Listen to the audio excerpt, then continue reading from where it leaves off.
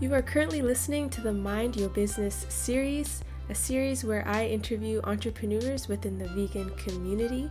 I am your host, Shaleena of the Sweet Tooth Vegan podcast. And for those of you that have been listening to the podcast for a while, you would know that I first introduced this series last year. So in this second installment, I have all Canadian guests. I'm so excited, as you could probably tell. I always get excited whenever I have fellow Canadians on my podcast.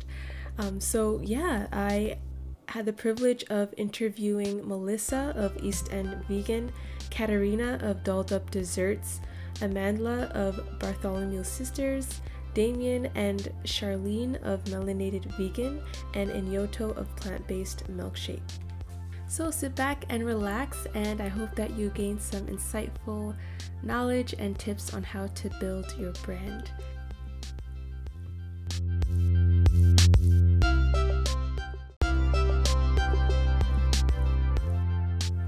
You are currently listening to episode 26, and in this episode I interview Melissa of Eastend Vegan, and we actually did this recording at the beginning of the year back in January, and I would say that this was probably the mark and the beginning of our friendship. Like, for me, it's really cool to when I actually become friends with the people that I interview on my podcast, so I'm definitely reaching my goal of making genuine connections with the plant-based vegan community.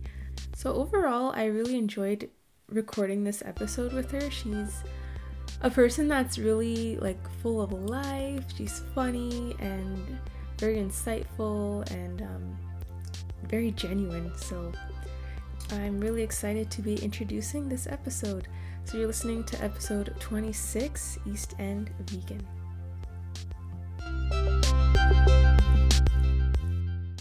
Alright, so I'll start off with an icebreaker game. It's called Favorite 5, and it's a series of 5 random questions regarding your favorite things. I'm going to play along with you. So the first one is your favorite vacation. That I've been on? That you've been on. South Africa. Oh. Yeah. Just because I've never seen a place that beautiful in my life. Wow. And it was just even on the trip there, I landed in Ethiopia, and so I got a taste of Ethiopia for a very short second, and I almost cried. Oh my gosh. You're so lucky you got to go to the motherland. I know. Man. That was a goal. Oh, wow. That's awesome. Thank you. What's yours? For me, it would be my first time going to Jamaica with my family. I've been twice. The last time I went was 2010, but I can't remember what year I went with my family. But it was nice to just meet my mom's family and her cousins, her aunts, and be going back to where my ancestors were brought. Yeah. So, going home. Mm-hmm. Yeah, and really feel like this is home. Yeah. Yeah. So it was fun. Second one is your favorite movie. Sister Act 2. Yep. Is that the one with Lauryn Hill? Yeah. And then she's and joyful. Oh, yeah. Sweet adore. So honestly, I can sing the whole song, but I love the dance routines, all that sort of stuff. Yeah, It was just such a good movie. I have others, but that, no matter what, Sister Act 2. I have several, but my favorite would be Lion King. Really? Yes. True. But why, though? Why Lion King? I guess because as a kid, I always watched it. It's part of my childhood memories with my cousins and stuff, and would act out the characters and stuff. I loved the music. It was good. Yeah. And it was honestly a funny movie. Yeah. That was the first movie I ever cried to. Oh, wow. Ever. Because I was 6, 7 years old. And it's this is so sad. Mufasa's dying. Wow. You actually cried. I did. And I was at a birthday party, too. Oh, no. With other kids. And I was just sitting there in front of the TV hoping no one would see me just, crying. Oh, shucks. Wow. Yeah. Brings out the emotions. The first movie that made me cry was, it was a Disney Channel movie. I forget what it's called, but it was actually recorded here at Toronto Reference Library. Really? It's about 2 twins. One has, do you know Shia LaBeouf? Yeah. Even Stevens, yeah, he's in it, and he plays mentally challenged youth. Whoa. And he has like a twin sister. I forget what it's called. But yeah, it made me cry. Yeah. What's it called? Yeah, no, I don't know this. It's an old movie. But yeah, one of the scenes were recorded here. Really? Yeah. Toronto. This is actually the scene. Surprise. That made me cry. Yeah. Yeah, the scene in the reference library. Mm-hmm. I forget what it's called, but anyway. Yeah. Wow. I'll look for it actually. Yeah. I will. The next one is favorite celebrity. So singer, actor. That's a hard one. Okay, no, it's not that hard. Okay, right now it's between Amanda Seales and Kendrick Lamar. Nice. Kendrick Lamar because he's so consistent at being an amazing person. Amanda Seales because I've been listening to her podcast nonstop. That's why I also haven't been listening to anything else. Amanda, I don't think I've heard of her. She's in Insecure. Oh, okay. Which one? She's in... Which one? Which character? Oh, the character. She's Tiffany. The blonde hair. She's having a baby. Oh. Yeah. So her. Because her podcast, like her in real life, is like, she's what I wish people would understand wokeness looks like. It's not about putting other people down for being, well, there's some aspects of her that I'm like, you can improve, but obviously everyone can. Yeah. But yeah, no, she's just so like aware, but she's super intelligent, so she could speak the academic lingo, but she can also keep it real at the same time.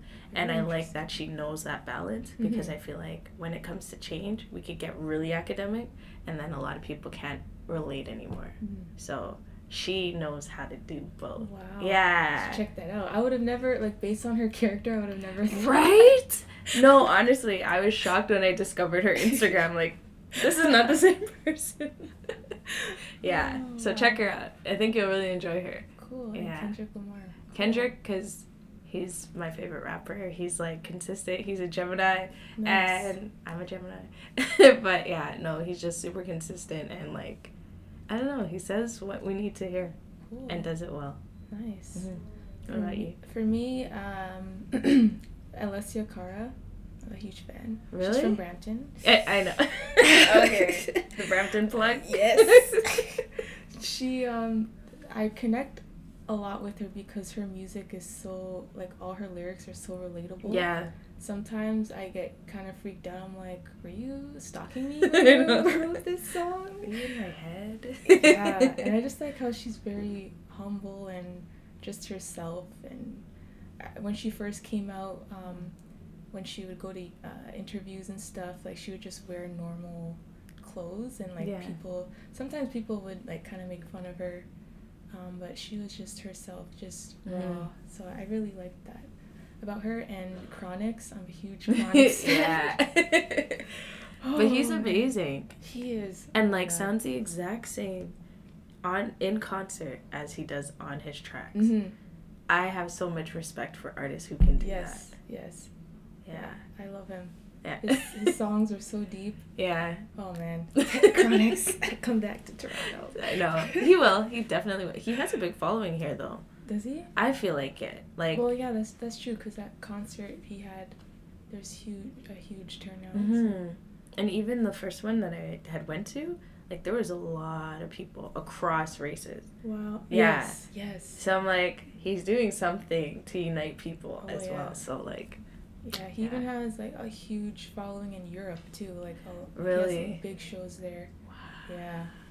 That's unbelievable when you see like someone come from a small island and then like legit just take over the world. Yeah. No, it's amazing. Yes. Next one is your favorite game. Favorite game? Anomia. What's that? Anomia. Have you heard of it? No. It's really good. Okay, so it's like a card. It's a board game, but card game. It's not really on a board, but you have like different decks of cards, and they all have like a symbol on it, and then there's also like a category on it. So we'll say like a place or a country, and if your symbol matches up with the other person's symbol, so there's a bunch of you guys and you're just flipping cards, when you flip, if your symbol matches somebody else's, then you have to say what's on their card, they have to say what's on your card. Oh, and whoever does it first wins that round and gets that card. So it gets really competitive.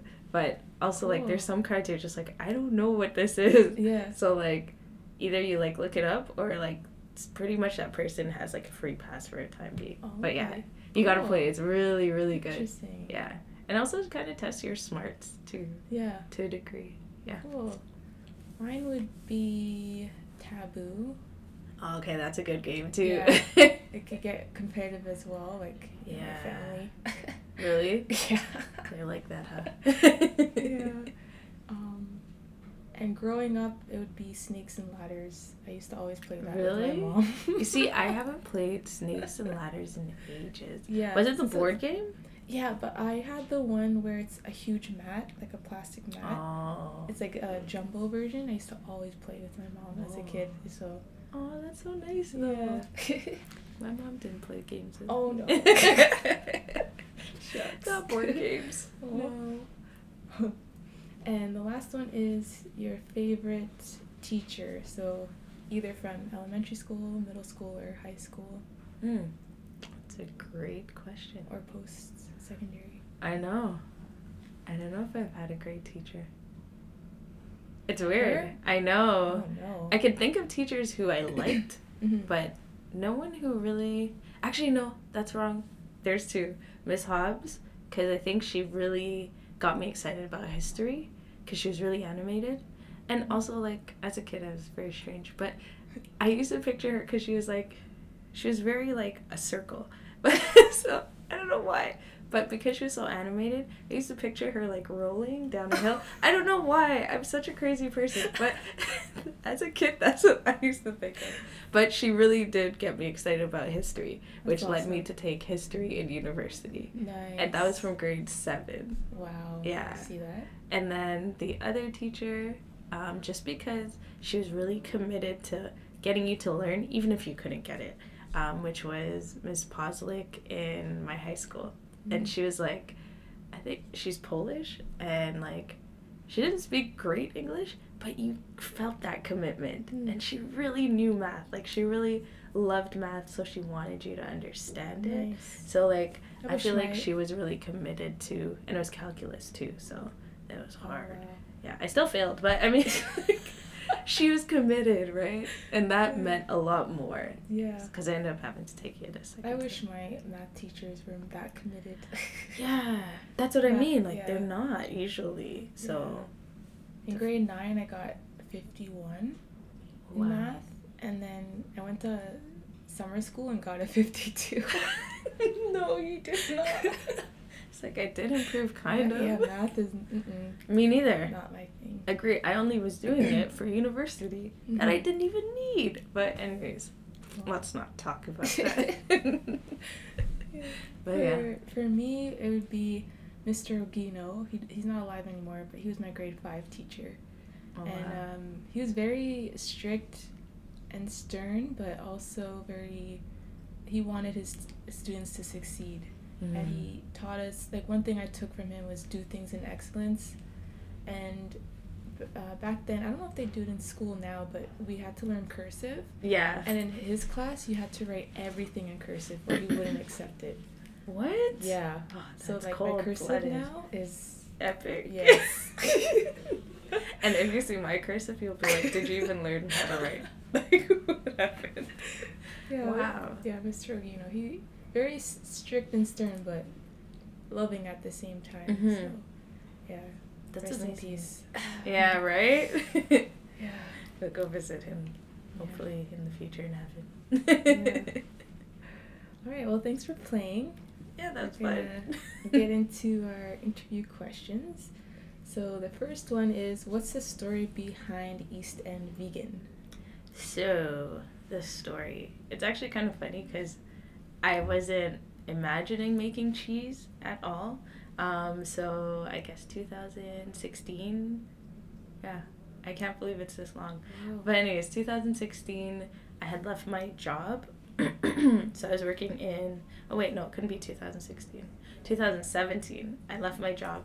And I was kind of playing around with ideas. So I was actually going to go into wellness coaching. That at the time, that was something I was really focused on. But then I also wanted to see more dairy-free options, because at that time I was mostly focused on having better dairy-free options versus just it being vegan, and that's because I was transitioning for a while, and so I was like, Scarborough has nothing. Like, Scarborough has one option, Ital Vital, which is the best like vegan food, but there should be more, because like there's a lot of people who probably are vegan or dairy-free, and I knew I wasn't the only person, so I was like, okay, I'm gonna make something really good for myself.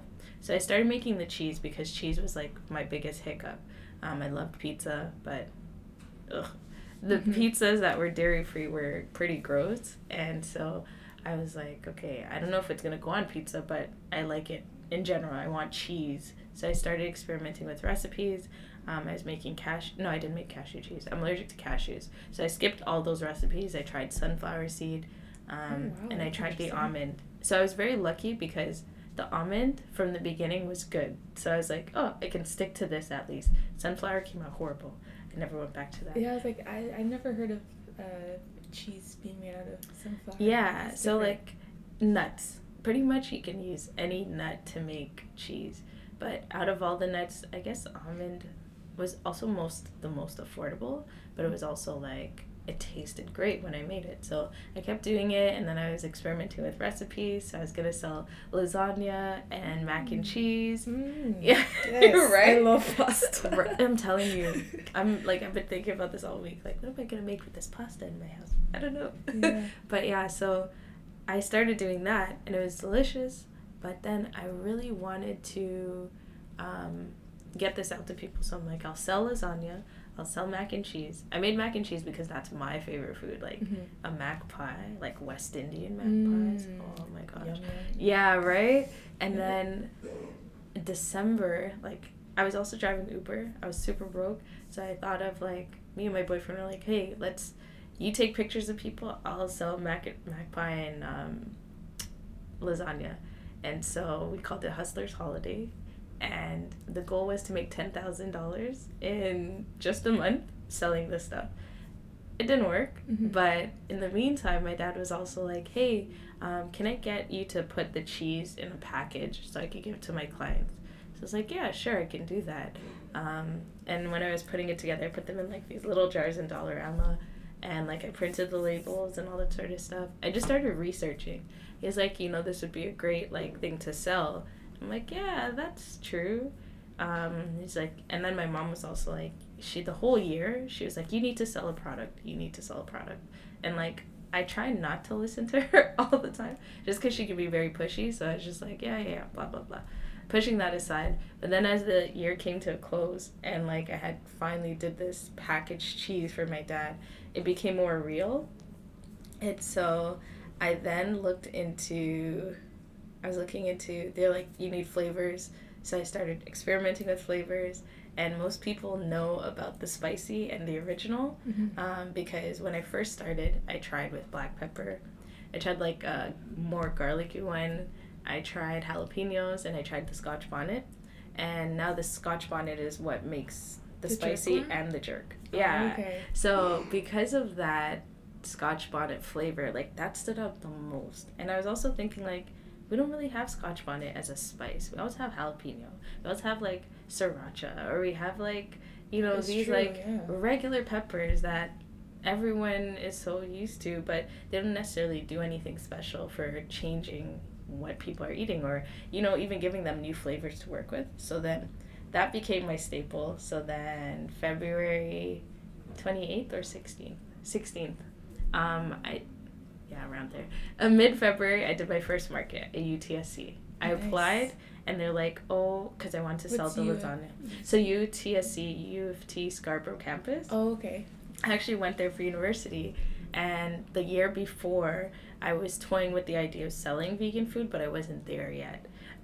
And so after Christmas, after the momentum of selling, like getting these packaged cheeses out, and also making lasagna for a few people, I'm like, hey, can I sell lasagna and mac and cheese?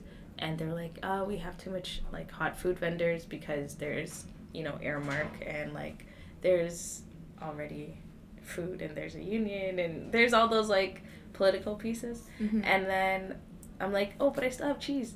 And they're like, oh, that's great. We need that. Come on in. And so I did my first market mid-February, sold out. I didn't carry a whole lot of jars, but I carried enough that there's potential not to sell out. So that was just like, whoa. Wow. Yeah, I stayed up till like 2 or 3 a.m. just like making signs, like what you still see today, try our almond cheese. Mm-hmm. That was still there. But yeah. Wow, that's amazing. And then from there it just kept going. And then I'd look for more markets and I'd apply, and I got into some. Summer was crazy, and yeah, the feedback was always so positive. And then people are like, you should try this flavor, you should try this flavor. So now. That's so cool. Yeah. So your parents kind of were the spark, I guess, to push you a little further. That's so cool. Yeah, because again, I wasn't focused on selling a product. I'm not a salesperson. I'm not this person who comes up with, I have all these great ideas, but I thought I'd be service. Like I'd be supporting a person versus giving you something that really works for you, right. You know? So that's awesome. Yeah, shout out to my parents. Yes. They're so, because they're like, my mom's a hairdresser, and then she started working for the school board. My dad, he's, I want to say like a lifelong entrepreneur, but he was in engineering, and he's worked in management so long in different companies and done like consulting, but both of them have this like entrepreneurial spirit. So I've been super blessed to be able to see them do that and like to take the risk and to try new things and just, I don't know, their styles of doing business is very different from each other. Like my mom's the ultimate hustler, and like she can hustle. Like for real. If she sold drugs, she would honestly be like the top drug dealer hands down. Like she is that person. But it's because she's so good. Right? Yeah. I know, so messed up. But she actually is just such a good hustler. Like she knows how to, and with not lying about anything, but she just knows how to sell. She knows how to like get things that people need or like make you think you need it. So like she's good at that. And my dad, he's just very like methodical, I guess. But the engineering mind, like he's inventive but also knows like that business professionalism. So yeah, them coming together, it kind of put the spirit in me that gave me the ability to navigate entrepreneurship. Wow. That's so cool. Yeah. Well, thanks for sharing that. Yeah. One thing for me becoming a vegan, cheese was the biggest thing that, well, not the biggest thing, but like one of my challenges, giving up. I loved cheese and milk and yogurt, but then over time my body started rejecting it. Same. So yeah, I had to let it go. I'm like, okay, I have to be vegan now. And for me, like even prior to the business side of things, my body was rejecting dairy and I had no idea. So like my body wasn't, like my digestive system wasn't working, and like I would go to the doctor, they'd be like, oh, you're fine. But it's like, like I don't know if you want to share this on the podcast, but like one thing you're supposed to be is regular. Yes. And at the time I was not, and that was for years. And I'd go to my doctor because there's only my ex-boyfriend who's like, no, you're supposed to be regular. And I'm like, but I'm not. And my doctor said it's fine. And he's like, that's not, no. Yeah. Like, so I kept pushing and I kept looking into things. And that's when I was like, I did the sensitivities test because like I had a job that I could afford to do these things. And like I did it and found out I was like highly like intolerant to like milk. What's wrong with your doctor? Yeah. I actually like last year I put an end to that doctor. I was like, nope, never going back to it ever again. And now I go to Thai Boo, shout out to them, because they're focused on supporting Black health.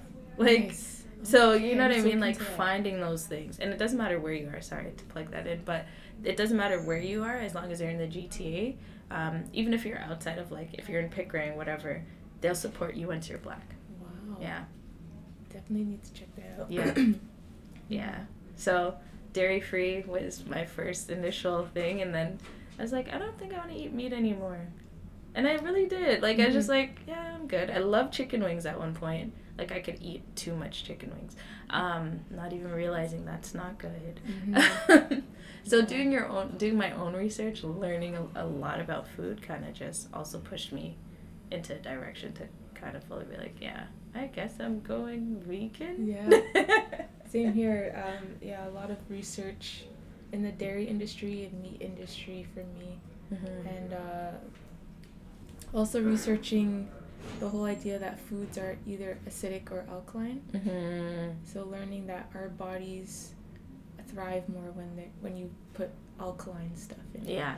And that's all like veggies, fruits, grains. Yeah. Like meats. All meats are acidic. All dairy is acidic. So. It's true. And learning those things, you finally realize like why your body's been reacting the way it was. And like you pay attention now to see, okay, why is my body doing this, or what is it in my diet that is not agreeing with me? Yeah. So we got to do it at some point. Yes. Well, I'm glad that you created Eastend Vegan, because I got the original one at that Black owned. I should have asked you I should have ordered more. I know, and I'm like, man, why didn't I? Oh, I should have brought one. Don't worry, we'll meet up. I'll make my way. Yes, I gotta come to the west side. I put it on English muffins and crackers. So good, right? Just like that. The spread, and you know, I've always loved spreads, and I'd look at them like, how can people create this thing? And now I realize like I'm making a spread, because like it just looks like this otherworldly thing, a spread. I don't know why. Spreads and sauces, they always made me like question life, because like, I don't know how you put something together in this form, but yeah. Question life. It's funny. Yeah. All right, so moving on to our next question. So Eastend Vegan versus other vegan spreadable cheeses. What are some benefits in purchasing your cheese spread as opposed to another brand such as Daya? Oh, Daya. I like Daya. You do? I do. What? I do. You're one of the odd few that I've met. I know, a lot of people don't. No. I like their pepper jack shreds. Yeah. Those ones. Because there's flavor in it to hide what's really underneath. Oh yeah. Yeah. Share your. What makes almond cheese different? Well, the almond. Most cheeses are cashew based or soy based. So because I don't have that in it, that automatically makes it, I don't want to say easier to digest, but for those who have cashew allergies, they have an alternative. It also comes with a different flavor from what I understand, because I don't even bother trying the cashew cheeses, because again, like, I will noticeably break out and like, yeah, it's just not a good moment when you have an allergy. But anyways, so people say that the flavor is different between the almond and the cashew. I don't know how it's going to work for hard cheese, so I'm still going to experiment on that. When I compare it to Daya, I'm sorry. It's okay. Completely. I like yours, think though. Daya is like the worst thing ever. And it's one, because 95% of the ingredients, I don't know what they are. And I don't understand. Like, I'm kind of tired of packages with like a bunch of stuff that I've never heard of, or things that like I'd have to research before knowing exactly what that is. It's okay to research and find out that this is like a solid food, but it's not okay to research and find out this was synthesized through this mechanism. And so to me, that's one of the big things I look for when I'm looking at food nowadays. If it's whole foods, you're gonna know the ingredients. True. If it's something that's been heavily processed, you're not going to really know what's there. So yeah, with a lot of mainstream cheeses, I feel like there's still a lot of stuff that people are unfamiliar with. Whether it's good or bad, that's not really my concern. It's whether I know what this is. Because also in the transition to becoming vegan was me saying, like, I want to know what I'm putting into my body, so that I know if I react to it or if there's an issue, then I can pinpoint where that might be coming from. Right. But if there's a whole bunch of stuff that I don't really know, then I I can't even figure it out. Mm-hmm. So that's one thing. When it comes to flavor, I love my cheese, but a lot of people do too. And I think it's such a unreal experience, and it's humbling for me because I have to look at myself like, I made this, and I can't believe that. So you should be so proud of yourself. I am, but sometimes it takes me a while to realize, like, whoa, Mel, this is you, and I cry about it sometimes when I see that, like, this is something people truly love, they're connected to, and, like, it's really solving an issue for them. Like, they're feeling it, and they love what I'm doing, and they appreciate it, because appreciation goes so far. I'm a very thankful person, but to see other people thank me for something I just kind of was doing for already. just for the sake of it, it's really amazing and very rewarding. But aside from that, so also my cheese, you know exactly what's in it. Yes. You know everything that's in my cheese. There's also no question about, like, if you wanted to know anything about the cheese, I would be happy to share every single detail, like where my almonds come from. Right now it's California, and there's some people who are like, oh well, California almonds are not good, but the reality is this is where I'm at in this stage of business, and it's because I don't really know how to get other almonds. So things like that, I'm very transparent about everything with my cheese. Amazing. So even when I'm going to, like, trying new things, I will happily share that with people. And I have at, like, farmers markets where I'm like, hey, I'm thinking of doing this, and then they'll give me feedback. So yeah, that and flavor is obviously one of the main things, because when you're eating food, you eat for taste as well as survival, but we are a society that eats for taste now. So if you're gonna eat something, you can't sprinkle Daya cheese on it and ruin the flavor and turn it into something way different. Whereas with my cheese, you know this is what you're getting. You're going to put on whatever. It's still going to come out good. So that's a big piece. That's cool that you're engaged with your customers and you take their feedback. That's pretty cool. I definitely love your cheese as well. I like that it's light. Like, it has, like, a light texture. Yeah, it's, like, kind of not fluffy, but it's, like, lighter. Yeah. And see, it's interesting because, like, I haven't had cream cheese in ages, even before I went dairy free. So I'm like, how heavy was it? Like, I can't. That's what I mean. So I'm like, I don't know. It is very thick. So when people say it's light, it's still news for me, because I'm like, what would you be comparing it to? That's super heavy. And, like, this seems normal to me, but yeah. I appreciate that. I love it.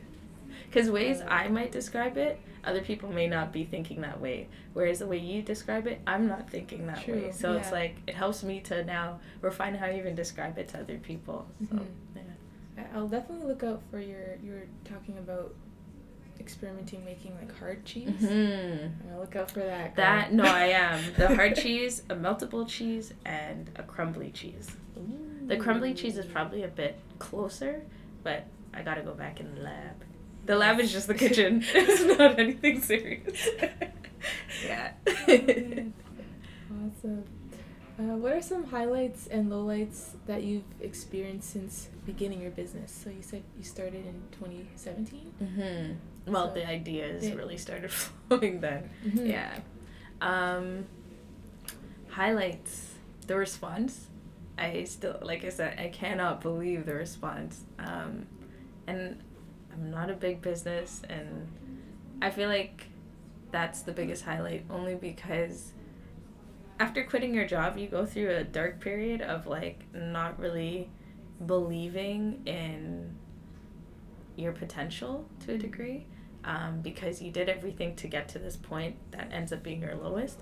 But it's really just a pivotal moment where you realize, no, you actually have it all. And why you got there is because you do have it all.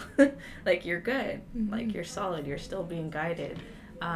So the response after stepping away from what society tells you is what you're supposed to do, into something completely different, and then getting the appreciation that you're on the right path, that's been a complete highlight. And I never forget that.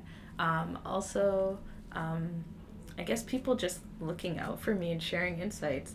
I've gotten so much information from people who come and buy cheese.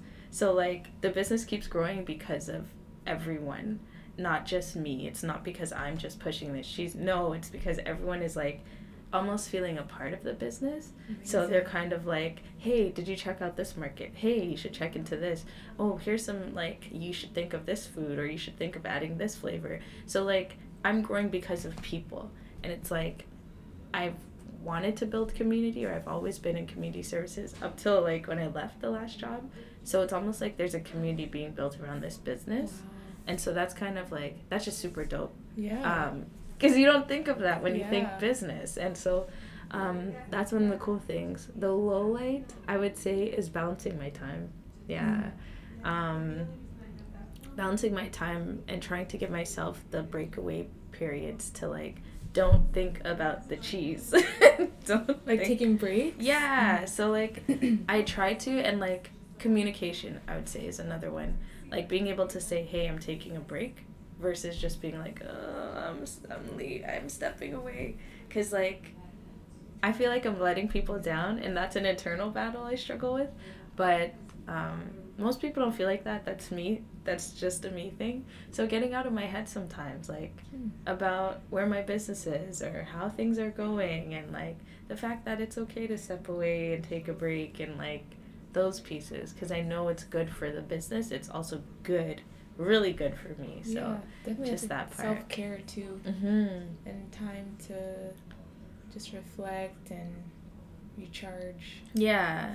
Like, I think that's so necessary. But as a new business owner, you don't really know how these things go. And then, I don't want to say it's a low light, but it's kind of like a frustration, where... So it's weird, because none of my frustrations are related to the business itself, because I feel like it's going with the flow, and the flow is perfect. Like, even little hiccups, like, okay, I need this equipment because I want to expand, or I want to grow faster, or I want to do this. That will come, and I believe that it will come, and I'm working towards it coming. So I'm not worried about those things, but it's mostly, like, the impact of what people, and I can't say people, like, one or two people might say, especially when it comes to, can you call it a cheese? That's just a frustration. Oh, yeah. That's like, what's wrong with you guys? Yeah, that's a conversation that I've heard that's in recent times.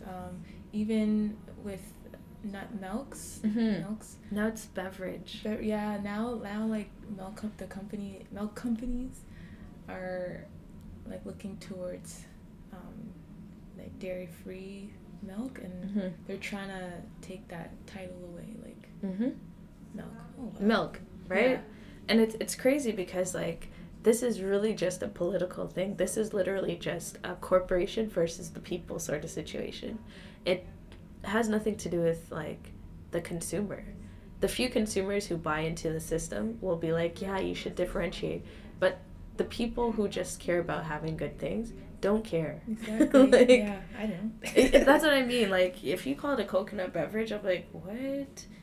It's milk, because that's the reference point. And I feel like we should be focused on what you reference it to versus, but it doesn't have this amount, the science behind it. And it's like, but that's my personal opinion on it. I think we have way too many lobbyists with the ear of the government, and who are still so focused on keeping all these new companies out because it's messing with their pockets. Like, if you go into business and you're only worried about the money, you're in business for the wrong reason, in my opinion. Sure. Yes, you worry about money, but you should also worry about the impact you're having on people. Exactly. But, yeah, that's true. So that question of, is it a cheese? Can you call it a cheese? Like, shut up. But you can't really say that. But, if I could, I would probably say that too. Do you 3 or 4 people. Do you come across vegans that are like,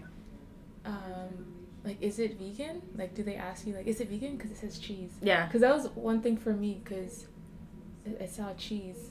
But then your name's Eastend Vegan, so I'm like, okay, it's vegan. I think. But, yeah. Yeah, no, it's a fair question. I get a lot of people who are like, is it vegan? And I'm like, yeah, completely. And then I'll tell them the ingredients so they know, like, yes, it's completely vegan. But it's also a good opening for me to be like, this is the ingredients I'm proud to tell you about. And it's just because that cheese word. Yeah. And because I think sometimes they've had bad experiences in the past where people say something's vegan and it's really not. Like, my mom's one of those people. Like, I made this thing, it's completely, there's no dairy, it's vegan. I put a little bit of cheese on the side. It's like, no, Mom, no.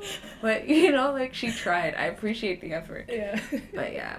And then there's a lot of people who are like, so how is it cheese? And I'm just like, it's just the reference point. Mm-hmm. You're going to compare this to a ricotta. Or you're going to compare it to a cream cheese. So, yeah. Wow. Thanks for sharing. Yeah. No problem. I love talking. Yeah, I love your energy. Yeah, I'm connecting well with you, so it's good. Good. So, this episode is part of a series I'm doing called Mind Your Business, and it's to help other people that are interested in becoming an entrepreneur. So, for people that are aspiring to be an entrepreneur, and that's something that I'm aspiring to with my baking, what are some, I guess, practical tips that we need to take, like, in the beginning phases? The beginning phases, be open to what people have to say. Don't just shut it down, I would say. But if it doesn't align with what your main goal is, like, so for example, people tell you a lot. They might tell you to change some ingredients. They might tell you to do that. No. If your product's good and you know it's good, go with that. But be open to hearing what the concerns are. Because then it may inform you, especially if you're hearing it a lot, it will help inform how you adjust or pivot so that your product either becomes better without changing entirely. So just be open to that. And also be open to other business owners. Like, talk to a lot of them, people who are in similar roles as you, or if you do a farmer's market, talk to the vendors beside you who are selling food or selling something similar to your product, because they do want to share what they know, and they'll also give you good rules of thumb for when you're doing market, so that you're not overstretching yourself or you're not underselling yourself. And so people will be very honest with you about, like, if you're not making this much money, or like, one of the best things I learned was in food, always there's this 1 to 8. And so this was by another vendor who's in the food industry. He's not vegan, but he was telling me this is how he decides what markets he's in. He's like, whatever the cost is, by 8. Multiply that by 8, and that's how much you should be making, or that's essentially around where you want to make when you're selling. Now, it's always around similar to that. Sorry, explain that. So, for example, 8, so like the cost of the market, yeah. say it's like $20, you should be making 8 times that. Okay. And like then the tickets that people are paying for, or like the cost? That's how much you should be making as a vendor. Oh. For it to be something that you consistently do and to continue making some sort of money off of it, you should be making that. Now, for me, it's not consistent in every market, but especially when I'm trying out new places, it's a good rule of thumb to go by, because then I make enough product to not lose too much, or not to or to like sell out kind of thing. So that was very helpful, especially as a food vendor, or a product vendor. As food vendors, you can make a lot of money, but it's not consistent. So don't expect consistency in making a whole bunch of money every market or every event or every whatever. You kind of have to be strategic in how you choose your events, because you could really overstretch yourself, because you just want to be everywhere. You want people to know your product. You're excited about it. But overstretching yourself is definitely going to burn you out sooner than it needs to. And also partly know where your market is, but also take like a calculated risk, I'd say. So, for example, black market, I don't want to say it was a calculated risk. I just didn't know what to expect. I was just like, I'm a black owner. So I'm going to go and try this thing. And that's been my best market to date. Like, no matter what, it's always amazing. Best experience. And like, for example, people don't have a lot of faith in, sadly, the black community as consumers, because they do sometimes look for cheaper prices. Who doesn't? Like, that's not just a black thing, that's a people thing. And so they don't have much faith in that, but they also don't have as much faith in Black businesses. So allow yourself to be seen by the Black community if you're a Black business owner, because times are changing. It's not about poor customer service and just trying to cut down your price.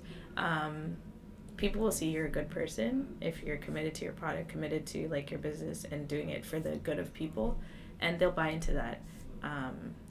So yeah, believe in Black businesses, believe in Black markets as a Black business owner. But also, when you take calculated risk, know if you're going to a market for exposure or if you're going to a market because this is probably a really good sales opportunity for you.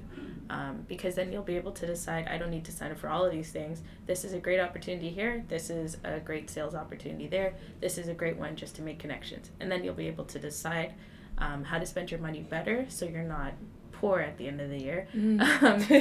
But you also came out of it with some really good contacts, enough money to go forward, and then also just good experience to help guide your next year of business. Yeah. I know it was a bit all over the place, but very helpful, and it reminds me of some conversations I've had with, are you familiar with Brown Sugar, Adam and Rainbow?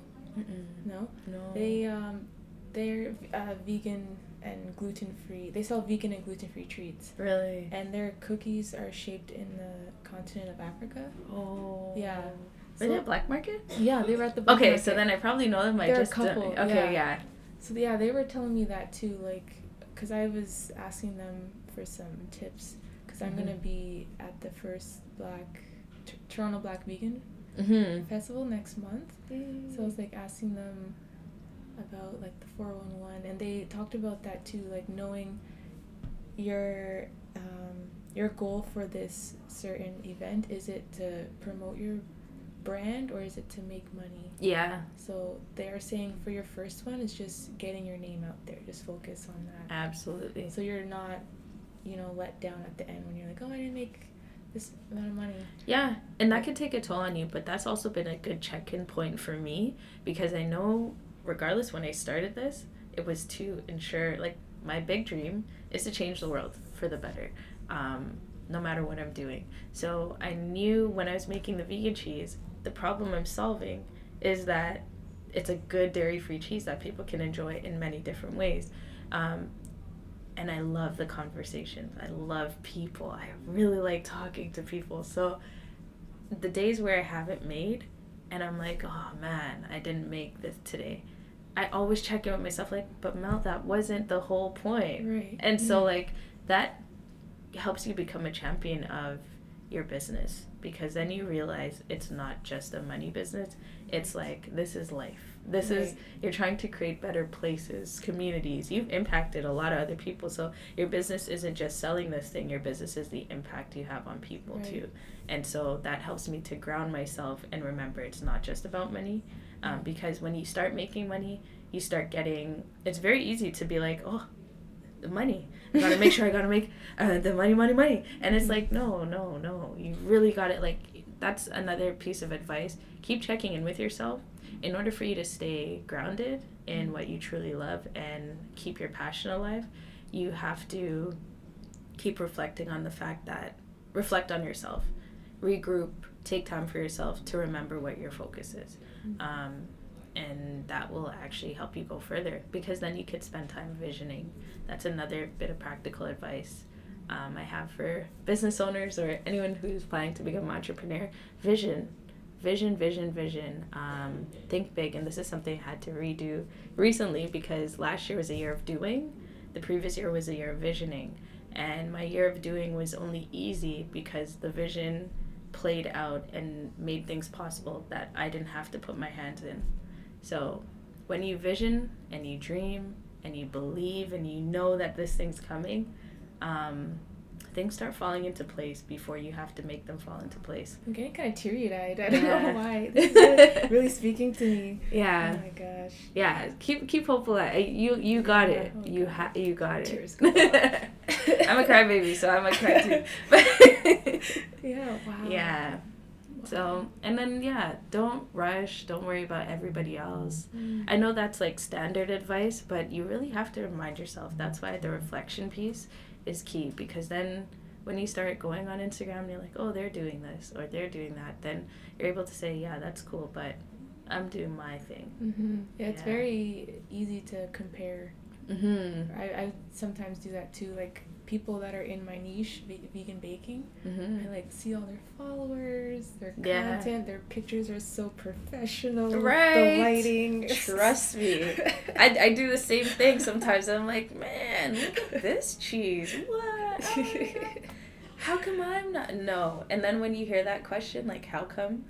Then you know, like, this is my ego speaking at this point, and this has nothing to do with the reality of how things are working. Exactly. But yeah. Wow. Thank you for that. It really, it really spoke to me. I guess this kind of ties into the... Oh, sorry. Can I throw in one more thing? Sure. Because I remember this was a huge piece for me. When you're starting, don't expect the people closest to you, or I don't want to say closest to you, the people in your circle, and even just the outer circle, the people you know, to be the ones to support you. Go to places where you'll see people you've never met before, to test out your products. Because your circle, I don't think they're not necessarily judging, but it just may not be for them. And that could be disheartening, and you may feel discouraged to go forward with your business. So try to get into an atmosphere where you don't know most of the people, or where it gives you a better scope on the market that exists. Because your friends are your friends because you guys have similar interests. But when you create a business, it may not be of anything of interest to them. So go outside of that. Yeah, you'll find some that support for sure. But because most of them are in their own world, and you got to respect that people are just there for themselves to a degree. They're not selfish. They're just, that's them, right? So yeah, to gauge a better audience, go outside your comfort zone. Try a farmer's market. It's a great starting point. If you can't do that, go online. I don't know. Yeah, that's good advice too. Yeah, I definitely am learning to come out my comfort zone more often, especially with this podcast. It's helped me, so it's good advice. And another question kind of tying into that, what are some tips specifically for first time, like people that are vending for the first time at vegan markets or vegan events, but some specifically to vending? First time vending, huge exposure. Like, it's a big exposure opportunity. So I don't want to say think small. If you end up thinking big, it's okay too, because you'll learn a lesson out of that. Remember, it's for exposure, it's for the connections, and it's for learning. So if you're a first-time vendor, make enough product that you think is reasonable, or maybe talk to someone and find out, like, how is this market, so that you have a better idea of what to prepare for that market. But generally, just go in with the open mindset that it's going to be an exposure opportunity, and that you're going to be there to really understand who's interested in your product. And then for people who are very focused on learning about target markets or doing their marketing through target markets and that sort of thing, then for you, it's discovering that target market so that you can better inform or find your audience who's going to buy into your product and that sort of stuff. So yeah, first time markets, and just be yourself. Like, really just be yourself. Speak with passion every time. Don't put on passion. Speak with the passion that made you start that business. Because again, people feel when it's true and genuine. They feel why you love it, and they might buy it because they love how much you love your product. You'd be surprised how many people are like, I'm gonna support you because, and it's nothing related to the fact of being vegan or anything like that. So like that goes far. So as you begin your baking journey, like, and not even your baking journey, but as you begin your business, that first opportunity is about sharing why you did this, why it's important, and regardless of how many other people could be doing the same thing, you're different because you're you, and because like your heart is within these these cookies or whatever. Your heart's in it, right? So yeah, just be yourself, and have fun. Like, stay committed to having fun with that experience too. Great advice. a first vending opportunity is like so scary before you get there, and then once you talk to like the first or two people, you're like, oh, this is like just having a conversation with my friends, but they're not really my friends, but you know, like, this is like just having a conversation. That's kind of what happens, and it breaks down your like how scared you are. And yeah, keep the passion alive. So you don't have to necessarily sell. People will love your product, and give samples if you can. Samples are a big deal starting out. I know it can be costly sometimes, so you eventually figure out how to make it like cheaper for yourself, which is why I changed from crackers to stir sticks, because it was becoming it was becoming super expensive to get like crackers, to the point where I'm like, whoa, this isn't gonna be good. Cracker, and then the other thing too is they can taste your product very easy, like they get to taste it for real, versus when it was on a cracker where it's like, oh, it's kind of overpowered by the cracker. Yes, it gives you an idea how to use it, but you can describe that. But samples are huge, because as a starting point, you're doing this for exposure, as well as gauging your market, as well as letting people know I make really good stuff and you need to eat it. That will give them the opening, and people just visit just because they want the samples. Even in that opening, people are always, I've heard this at other markets where they're like, they just come for the samples, they don't buy anything. It doesn't matter. If they come for the samples and you make something really good, they're going to remember your sample and come back for it. So like, if you don't even create that opening, then how would they be able to try your stuff? So that's how I look at it. Tell other people about it too. Exactly, and you want them to get excited, because people will get excited when they have something good. Thanks for sharing. Wow. Yeah, take it all in. Again, this is my experience. I want people to know these things happen, but your experience will always be your own. True. Yeah. Are you going to be at that market? I haven't signed up yet, but I want to. So. You know it's sold out, eh? It is? The tickets. Oh, wow. Yeah, it's a free event, but there's like a waiting list now. Oh, no. For tickets. But yeah, still apply. Like, I'm going to apply to be a vendor. I've been stalling for other reasons, but yeah. Yeah. I think it's going to be a good Thank you for reminding me. Yeah. The first ever Black vegan event. History. Okay, as soon as I get back home, I'm putting in my application. Yes. If I'm on the waiting list, that is my fault. I'll still be. Yeah, I don't know if there's a waiting list for vendors, but for like people that want to come, there could be. But I don't know. No, Mel, think positive. Yes. You got this. Yes. We're gonna make it happen. So you shared a lot of insight, a lot of tips. This is definitely helpful for me, and I'm sure for listeners. And just to conclude our conversation, there's some of my listeners, they're people that are considering becoming vegan or are still in that transition. So what are some resources that you would recommend to people? As you're starting out, do research on proteins. People are very misinformed about protein sources, where you get it from, how to find it, how to incorporate it, and start a Pinterest board. That was like huge for me. If you're looking for specific things, like if you're looking for West Indian vegan cooking, then you really have to go to Google, or you have to go on Instagram and you have to find those accounts. But if you're really just interested in simple, like, I don't know, white food? I don't know.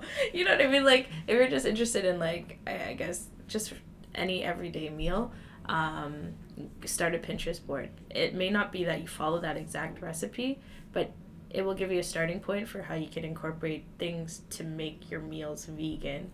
And then look into protein sources, either using Pinterest, because what I like about Pinterest is it has the infographics. A lot of them are very easy to find, so we'll kind of detail your vegan sources of this and that and this and that and this and that, and then we'll also have boards and infographics that say look out for these things. So it kind of gives you a quick, don't say no to these, say yes to these. Oddly enough, I got this really good resource from PETA. and I don't like their style of doing advocacy, but they have some really good resources, especially if you're a vegan who's concerned about taste.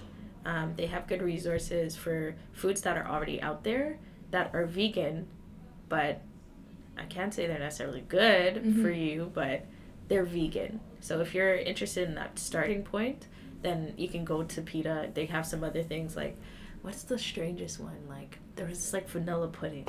And it was like, it was vegan. And I'm like, how? Yeah. This doesn't make sense. But again, like, with that resource, it at least gives you some information for, like, simple things. And, like, if you're looking for a sweet and you can't necessarily get to a vegan baker, or if you're looking for food and you can't get to a vegan restaurant, what's something small I can do if I go to the grocery store and get to make vegan? Like, it's not just vegetables.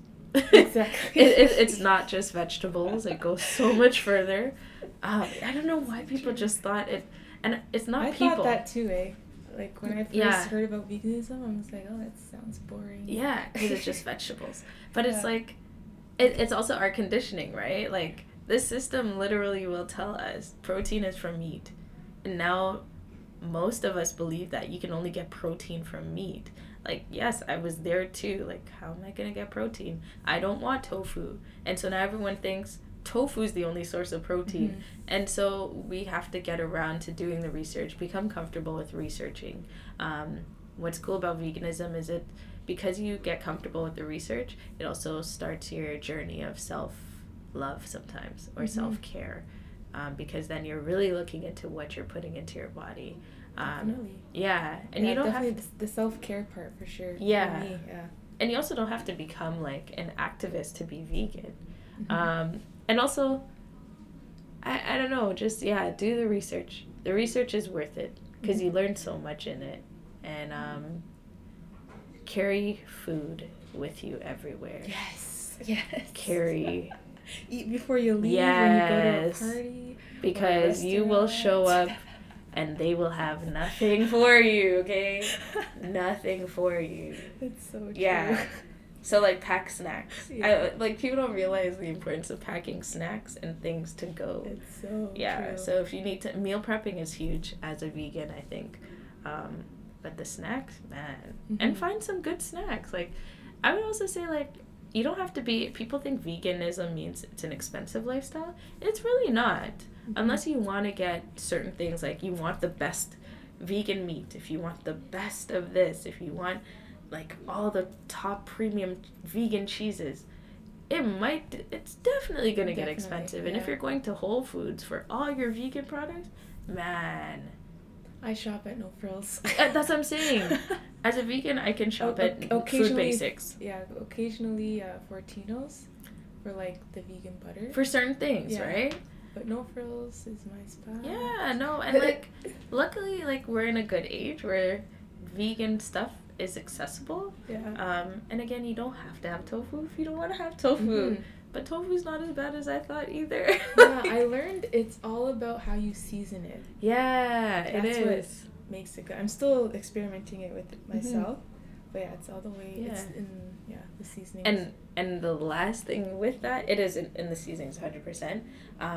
If there's a food that's really hard for you to get that you want vegan, or it's a food that has been your like challenge in becoming vegan, try to find as many ways to create that thing. And if you can't, you have to be comfortable with giving it up. Yeah.